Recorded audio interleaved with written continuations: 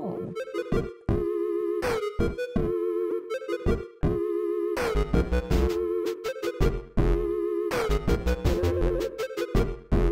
Okay, we do these photo sets of really cool hardware, and one of the reasons we do this, and I should explain because it's like, Yeah, explain why this. do you show Adafruit's cutting edge, but you also like retro stuff, and then you have weird collections of retro stuff, but then you use cutting edge stuff to And make the the next mouse. you make then you use the latest and greatest chip that this could have got this has more power than the moonlander.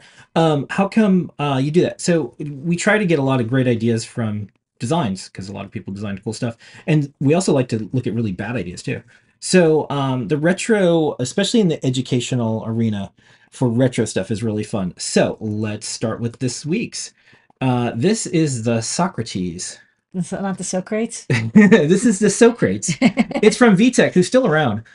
It was an 8-bit educational home video console, and it was released in 1988. It had robot characters, Socrates, named after the philosopher. The character is visually similar to Johnny Five from Short Circuit. It was discontinued in the 90s. It had wireless controllers that communicated via infrared. That's cool. Yeno distributed it in Europe, Germany under the name Professor Weiss Alice, which translates to Professor Knows Everything, and in France as Professor Satou Jean Etouffe Video, where Satou was the French phrase meaning knows all.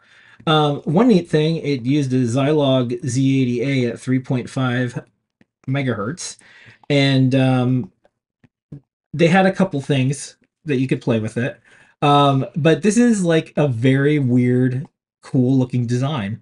A little, NES looking. It's very, and I was just about to say that, like that Yeah, black strip in the front, that's the yeah. IR input. And then here's the robot, Johnny Five looking They thing. totally just ganked Johnny Five. Yeah, and here's some of the things you can do. And then, very simple, of course. Like the RF input Yeah, or output. yeah. And here's antenna in, RF out.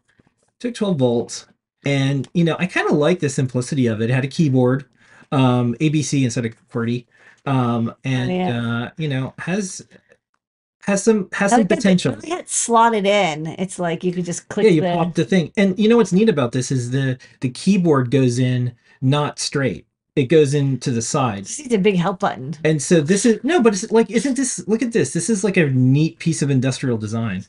Well, I like the little like bump in the front too. It's kind of got this like cute, Yeah, askew looking.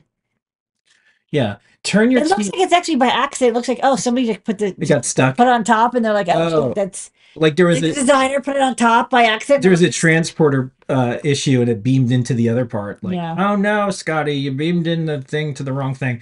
What was that movie? The Manhattan Project, where they were working on something and like the people got like stuck inside of an aircraft carrier. Is it the Manhattan Project? Yeah. Mm-hmm. It's a cool science Kind of fiction. like the fly. That's the only No, it's got yeah, I don't know what it was, but it was like gruesome because they like got beamed into a ship and they're like, "Help me!" okay. So anyways, here's all the things that you could kind of do for a couple of years or maybe never. And turn your TV into an education device. We could do this now that we've got that DVI output for the Yeah. the So obviously we're thinking of a lot of things that you can do, but we get to do things like HDMI out. So turn any HDMI TV into something else. So we got ideas. Anyways, that's our retro for this week.